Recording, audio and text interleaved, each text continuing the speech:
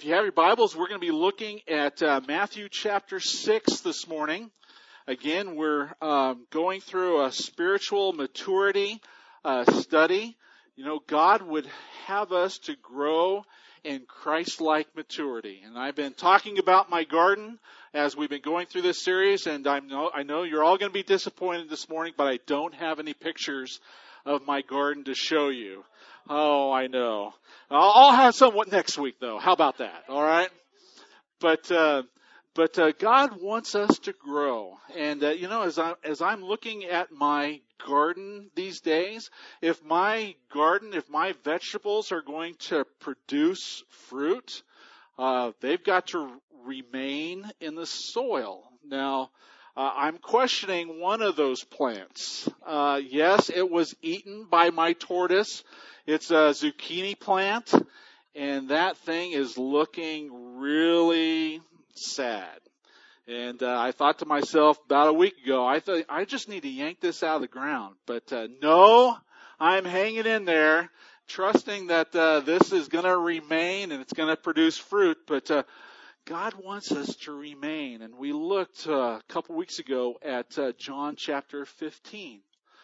Jesus told his disciples that if you're going to produce fruit, if you're going to produce much fruit, you've got to abide in me. Because apart from me, you can do nothing. And so we've been talking about training ourselves to remain. And one of the ways we train ourselves to remain is through the Word. The Word, it encourages our hearts.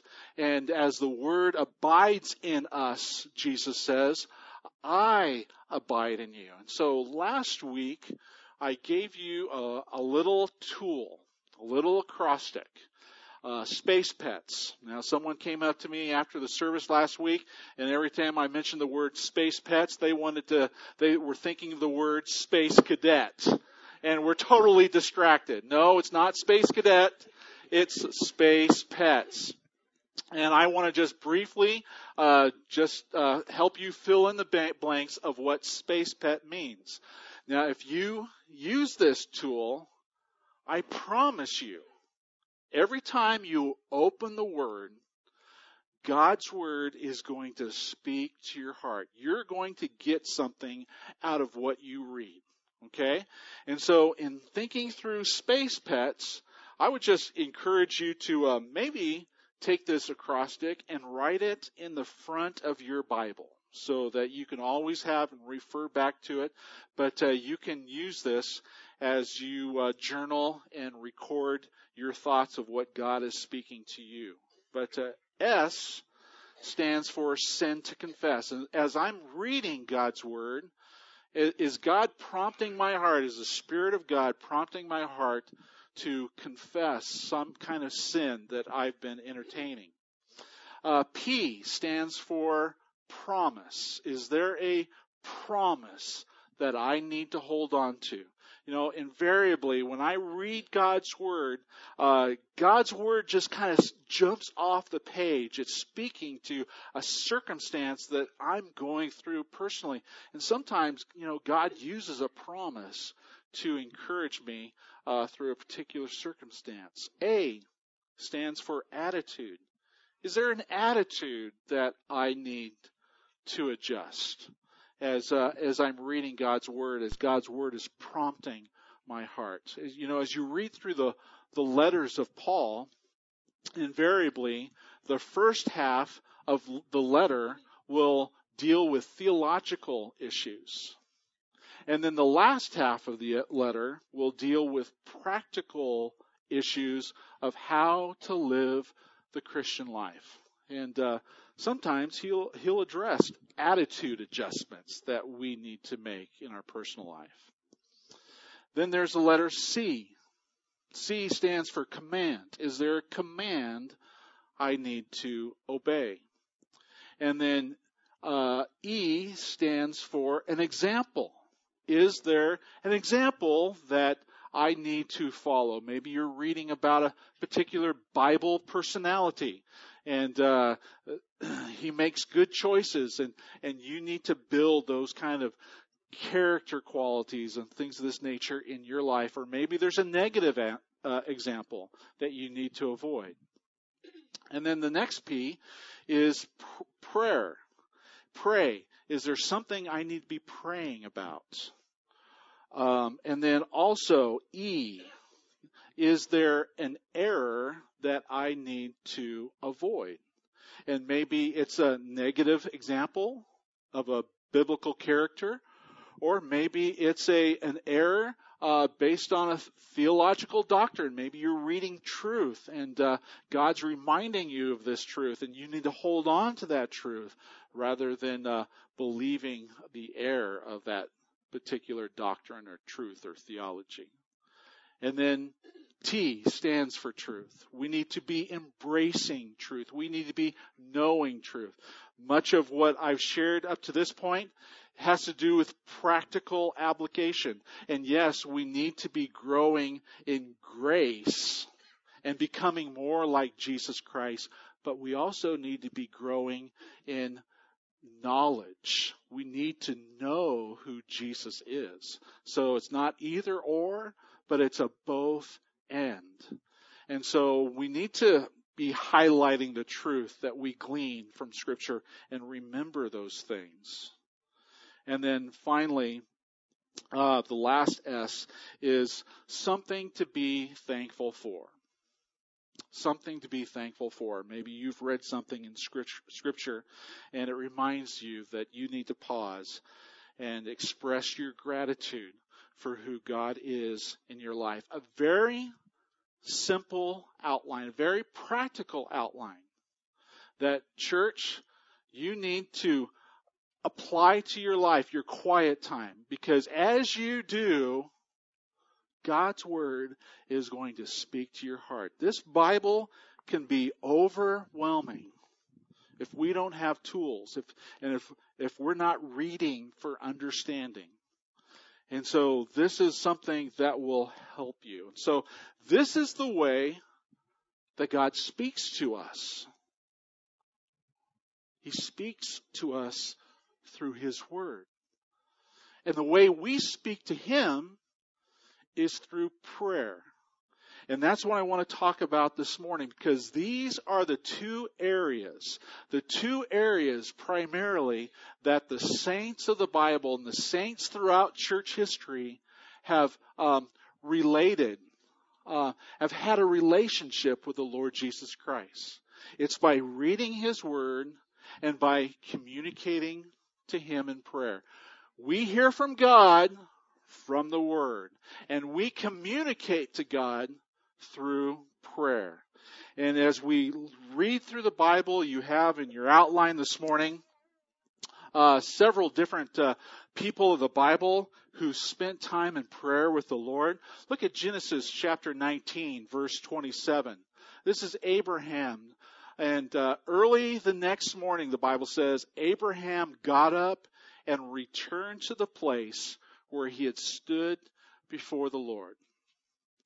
Abraham had a relationship with the living God. And the Bible says that every time that Abraham had an encounter with God spoke to Abraham, Abraham erected an altar. And that altar was a reminder of what God had said to Abraham. And as you look on the horizon of Abraham's life, you can see little altars that have been erected where Abraham had an encounter with God, and oftentimes those were through prayer. We see in Daniel chapter 6, verse 10, the Bible says, Now when Daniel learned that the decree had been published, he went home to his upstairs room where the windows opened towards Jerusalem. 3 times a day, he got down on his knees to pray. Daniel was a man of prayer.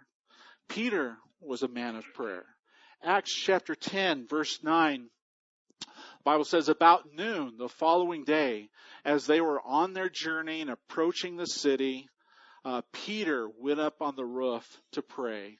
And as Peter was praying, God was preparing Peter's heart for Cornelius's servants who were coming to Peter and telling Peter to come with them. He needed to speak to this Gentile about the Lord Jesus Christ. But Peter was on the rooftop preparing his heart for what God was about to do. But there's no better model in the Bible to teach us and to show us the priority and the seriousness of prayer than our Lord and Savior, Jesus Christ. The Bible says in Mark chapter 1, verse 35, very early in the morning, while it was still dark, Jesus got up, left the house, and went off to a solitary place where he prayed. This is the God of the universe, church. The maker of the heavens and the earth. God in the flesh. Seeing, understanding the need to come before his heavenly Father and pray. And oftentimes it was early in the morning before the sun had come up. And then the most intense time of Jesus' life. Just before he's about to go to the cross and to give his life for our salvation, the Bible says that Jesus was in the garden and he prayed this in Luke 22, Father, if you are willing, take this cup from me, yet not my will, but yours be done. An angel from heaven appeared to him and strengthened him. And being in anguish, he prayed more earnestly, and his sweat was like drops of blood falling to the ground. Here we see the seriousness of Jesus in his time of prayer. In that time, God strengthening him for what he was about to face. And so, prayer is important as we read the saints of the Bible. And as the disciples watched Jesus' life, they were impressed by Jesus' prayer life. And of all the things that the disciples could have asked Jesus to teach them about, the disciples wanted to know how to pray. And I'm sure that's a question that we as God's people, we want to learn how to pray as well, because it's something that I think many Christians struggle with.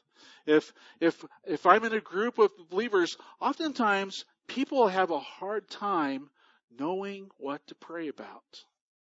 And so Jesus gives them an example. We're going to look at Matthew chapter 6 this morning, and they ask the question, teach us, they make the request, teach us how to pray.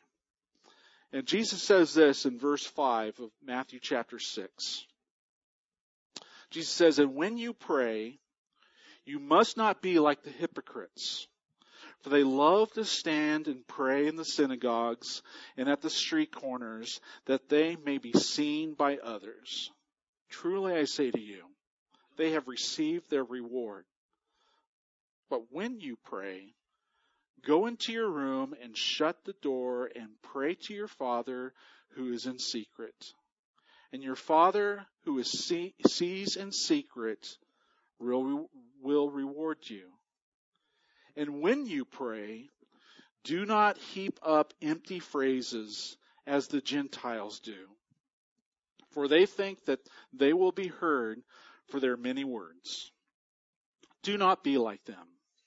For your Father knows what you need before you ask him. Pray then like this, and we will get into that in a moment. But before Jesus tells us what to pray and how to pray, he first shows them what not to do. He says this in verses 5 through 8, don't be like the Pharisees. Don't draw attention to yourself. Pray with the right attitude. Don't pray in a way that you want to impress others. You ever find yourself like that? Praying like that? I struggle with that. Sometimes as I'm praying, when I'm praying publicly or when I'm praying in a small group, I'm conscientious of what are people thinking about my words right now? And when I'm in that mode, God is unimpressed. Don't pray to impress others. God's not impressed by those prayers. Pray with humility. Jesus says, pray in your closet. Don't be like the Pharisees who pray to let other people see how spiritual they are. That is the wrong attitude. So in verses 5 through 8, Jesus tells us what not to do. And that speaks to me. Maybe that speaks to you this morning. He wants us to have the right attitude. But then he says this in beginning with verse 9. He says, pray then like this. Our Father in heaven, hallowed be your name. Your kingdom come, your will be done on earth as it is in heaven. Give us this day our daily bread, and forgive us our debts as we also have forgiven our debtors. And lead us not into temptation, but deliver us from evil. Now, as Jesus prayed that prayer, he wasn't telling us that these are the words that we must pray. He's showing us, he's pointing out to us the things that we need to be praying about, the things that you and I should focus on as we come to the Lord in prayer. And so if you're a person this morning who's struggling, boy, what do I say when I come before God? Jesus gives us an outline here that I want to share with you that hopefully will encourage you and help you to formulate some thoughts, some words where you can relate back to Him. As He speaks to you through His Word, you can pray these thoughts back to Him. And so, what's the model? How should we pray? First, we need to come to God with praise. Jesus says, our Father in heaven, hallowed be your name. It's important to start our prayer time with directing our thoughts and our focus, our attention on God, not on me. Prayer isn't about me, it's about Him. And Jesus says, our Father who art in heaven, hallowed be thy name. He is adoring. He is magnifying His Father. And so when we come to the Lord Jesus Christ, we need to come with a heart of adoration, magnifying our Heavenly Father. We need to come to Him in thanksgiving for who He is and all that He is doing in our life and around us with people who are important to us. So praise Him. That's first in Jesus' model prayer. Second is we need to be praying about God's purposes. Jesus prays, your kingdom come, your will be done on earth as it is in heaven. We need to be committing ourselves, church, Christian, if we're going to train ourselves to remain in prayer, that we need to be focusing on God's purposes for our life. Notice how Jesus isn't praying about Himself. Jesus says, your kingdom come, your will be done. Hallowed be your name. In those first two verses, Jesus is talking about God's purposes and not one's own purposes. And so this is an important reminder for us that we need to be thinking about God's kingdom. We need to be putting ourselves in the position, asking Him, God, it's all about you. How do you want to use me today? How do you want your kingdom to come into my life? How can I be a blessing in your kingdom today? God's purposes. The third part of Jesus' prayer is provision. As you've acknowledged God, as you've made the focus about Him and not you, obviously you have needs. And now is the time to pray about your needs. Jesus says, give us today your daily bread. And so as you come before Him, and this is real easy for us as Christians, because oftentimes in our prayer, it's all about what's going on in my life. And it's good to be praying about what we're trusting God for. And so as you think about your prayer time, or think about your day and the appointments that you have and the needs that are going on in your life, pray about provision. God is concerned about your to-do list. And as you give Him your to-do list, I promise you, you're going to be a whole lot more efficient. I have to prepare a sermon every single week. When I'm doing it in the flesh, when I'm thinking about what all I have to do in getting this thing done, oftentimes I have sermon block. I can't think of a thing. But if I just choose to pause and say, God, I need you.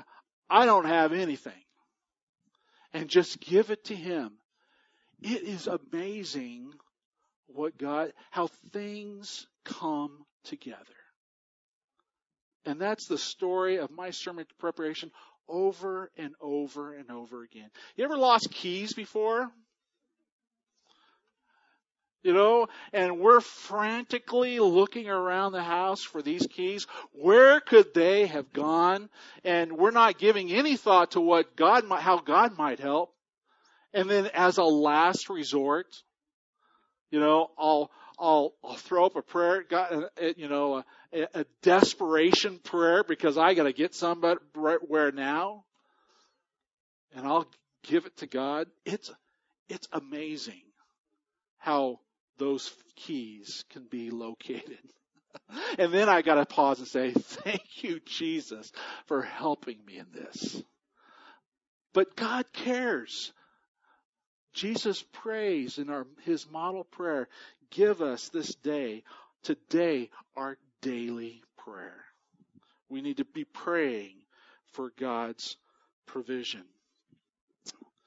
And I know that there's some folks in our church right now who are really stressing out and trusting that God's going to provide. Particularly in the area of Vacation Bible School. Church, we're lacking volunteers for Vacation Bible School. Adele tells me we still need 10 line leaders.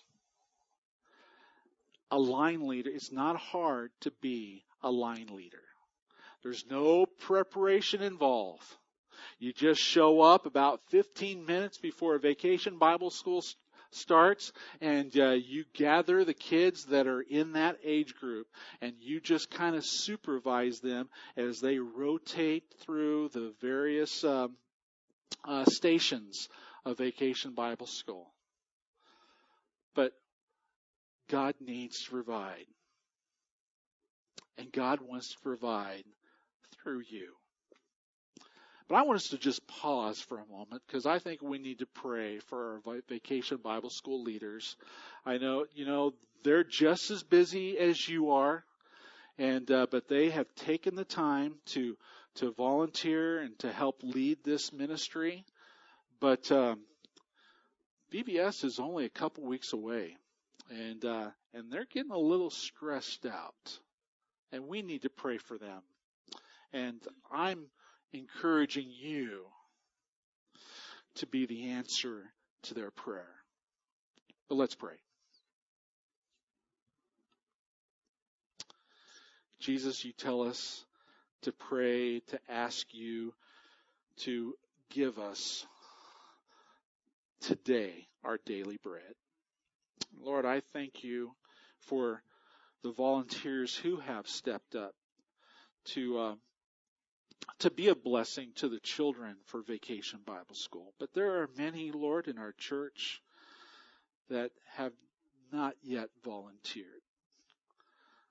And Lord, if you're speaking to their heart, I pray that you would encourage them today to say, you can count on me.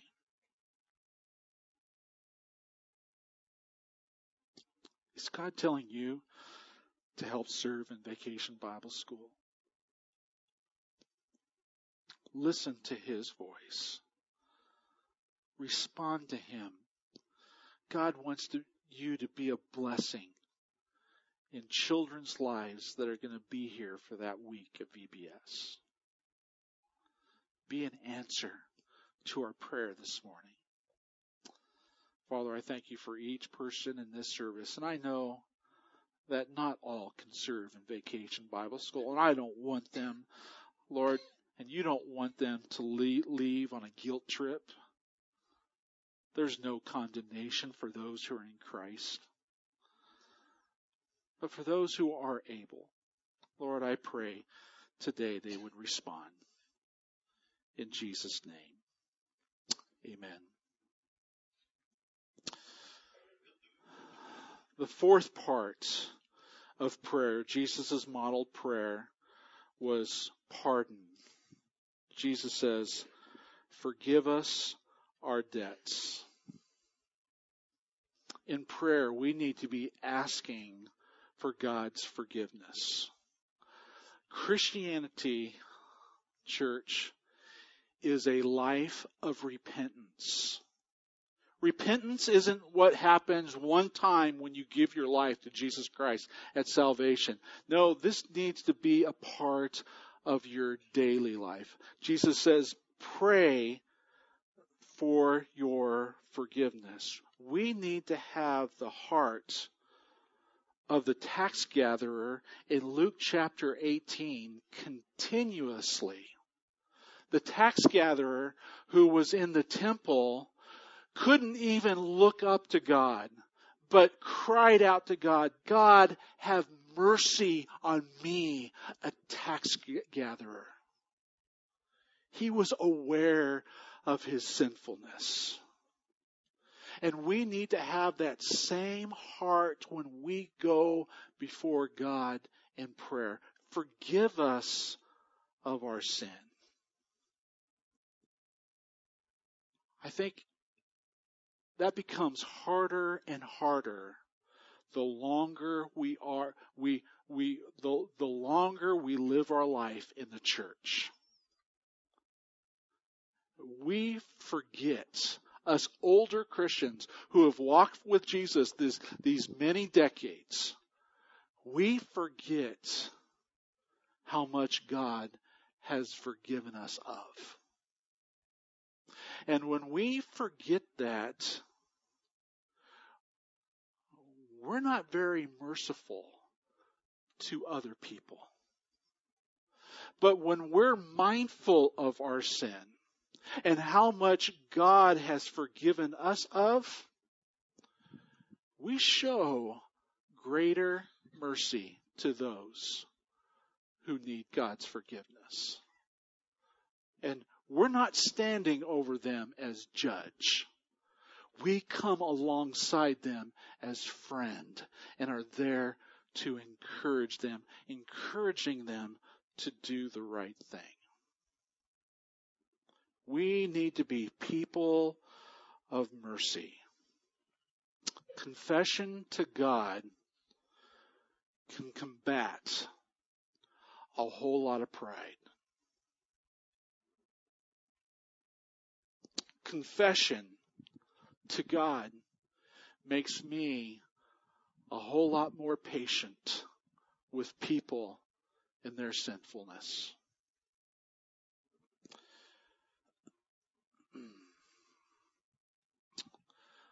I'm sure you're weary of the news over the weekend about Josh Duggar and what transpired in his life 12 years ago. And you look at that situation and how difficult that situation has been for his family, how difficult the situation has been for the girls who were violated, who were sexually abused. And I don't promise to know the whole story. And as I've looked at the story from what I know so far, Mom and Dad did the right thing. If it were my son, I kind of doubt I would have hauled him right to the police and let them begin that investigation. But Mom and Dad, I believe, from my perspective, did the right thing by going to the church and talking to the elders. Now, as an elder, the elders failed. The elders should have reported the situation. But they turned their cheek. Church, we take sexual abuse very seriously here at Emmanuel. As a pastor, I am a mandated reporter. And I've had some difficult situations in my 30 plus years of ministry where I've had to go to authorities and give them information so that they can do the investigation. And as a church, we take sexual abuse very seriously. And those who serve in children's ministry or youth ministry, they have to go through background checks. We want parents who come to our facility to feel safe to entrusting their children with our volunteers. But in reading of what happened in Josh's life 12 years ago, and the elders not doing things, the girls going to counseling, and the counselor not reporting, the counselor failed at that point too. The police officer that was notified a year later failed. But Mom and Dad did the right thing. And they removed Josh from the home. And Josh spent time with another family for a period of time. I don't know how long that was, but Josh needed healing. The girls needed healing. The girls needed counseling. And so there needed to be space. But I'm looking at what's happened over the weekend, and people have been so ugly towards Josh. Now, I'm not condoning what Josh did. What Josh did was inexcusable. But as God's people, we must show mercy. This happened 12 years ago as a 14-year-old. I remember a lot of stupid and selfish things that I did when I was 14 years old. And I can understand the prayer of David when he says, Lord God, remember not the sins of my youth. Josh Duggar is not a pedophile. And yet there is a world out there that wants to rid our culture of the Duggar family. And they are looking for any and every excuse to cut them and to burn them and to stomp on their ashes. And as God's people, we need to be people of mercy. Again, not excusing what Josh did. Josh has paid the consequence. Josh has not been living in denial, as far as I can tell, what he did. But we don't have to make him write pedophile across his forehead for the rest of his life. Now, stepping down from the Christian Family Council back in Washington, D.C., was that the right thing to do? Probably. That organization doesn't need that distraction right now. But Josh has a future in ministry. God wants to use Josh. He's not to be put on a shelf and condemned and never to be used again. No. Josh has done the right thing. And we need to pray for him, and we need to be people of mercy. And I'm not seeing a whole lot of mercy right now towards that situation. But church, as we go to the Lord in prayer, and we live a life of confession and repentance, and reminding ourselves of all that God has forgiven us we're going to be merciful to others who struggle, who have been harmed by sin. So pardon, asking God to pardon us of our sin. The next P, as we have forgiven our debtors, Jesus prays, we need to be praying for other people. And that's something that's easy for us to do, but maybe you're not always aware of who needs prayer. I want to just encourage you with a few things. Our church produces a prayer sheet. Now, we try to get this out once a week, okay? You may pick up a copy and it may be 2 weeks old, but that's okay. You still know people on here who need prayer. And I want to encourage you to get a copy of this. And we're going to have more copies. I'm not sure how many are in the Connection Center right now, but we're going to put these in places where they're readily available. But you need to be praying for your church family. Another way that you can pray for your church family is through the church prayer email that goes out. Many of you are not on that church prayer email. And you're saying to me, Pastor, that is impossible to get on. Well, I don't know about that, but I want you to try one more time, okay? And what you need to do is you need to send an email to Kathy Williams. Kathy Williams is in the bulletin. Her email address is in the bulletin.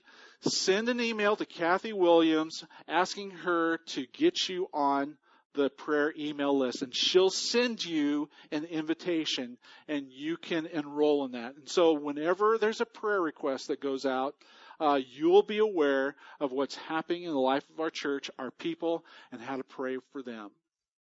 I sent that one out last night, and I don't know if you got it or not, but Imadale Smith passed away Friday night in her sleep. And what a way to go. But she was suffering physically for a long time, but she's in the Lord's presence today. But you'll be aware of those things as you're on the church family email list, prayer email. So see Kathy Williams, send her, make her a request to her. Also, we have a monthly prayer service The first Thursday of the month here in our chapel, we get together for 1 hour to pray for our church family and what's happening in our state, our nation, and around the world. It will be the fastest hour of your life. And I know I make this announcement every single month, the Sunday before the prayer time. And we have the same handful of people. I know not everybody can come to this, but we sure could have a lot more. And it is a rich time together. And this is, God's only going to do as much as we're praying about. And God can do a whole lot more through our time of prayer than He does without our prayer. And so we need to be praying for other people. So take advantage of the Thursday night prayer time once a month. And then also Wednesday nights at 6 o'clock here in the prayer room. The elders get together for a time of prayer. This Wednesday night, I have a finance committee meeting at 6 o'clock, but there will be other elders there in the prayer room. And I would encourage you to come every Wednesday night at 6 o'clock and pray with the elders. It's a rich time together. And then the last area that Jesus points out in His model prayer is protection. Jesus prays, and lead us not into temptation. We need to be praying for our protection. We need to be praying for others, our children's, our grandchildren's protection. What God wants to build up, Satan wants to destroy. Satan wants to paralyze our walk with Jesus Christ. Those who serve the Lord Jesus Christ, they wear a big bullseye on their back. And we are watching the Duggar family today, and the influence that they have. They wear a huge bullseye on their back, and we see what the enemy is doing. I wear a big bullseye on my back. Church, you need to be praying for me and my family, that God would protect us. There's a lot of people that we need to be praying for protection. You need to be praying for your protection. But Jesus prays, and lead us not into temptation.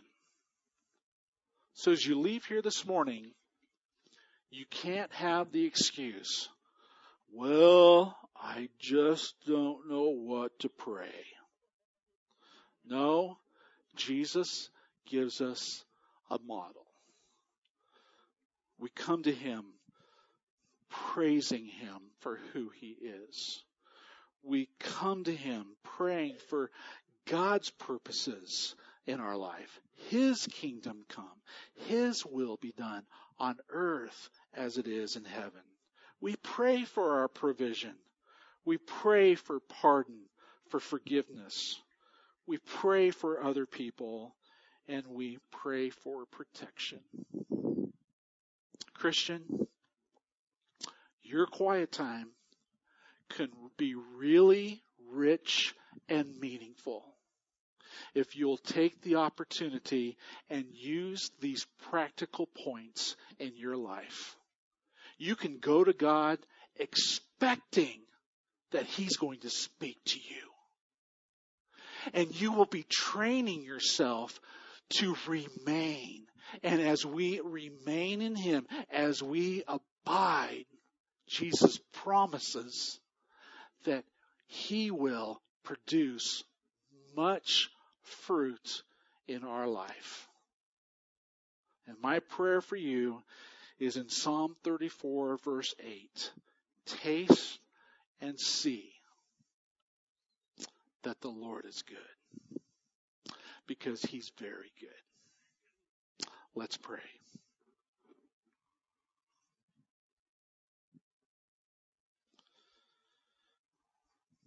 God, I pray for your children, that they would hunger and thirst for you.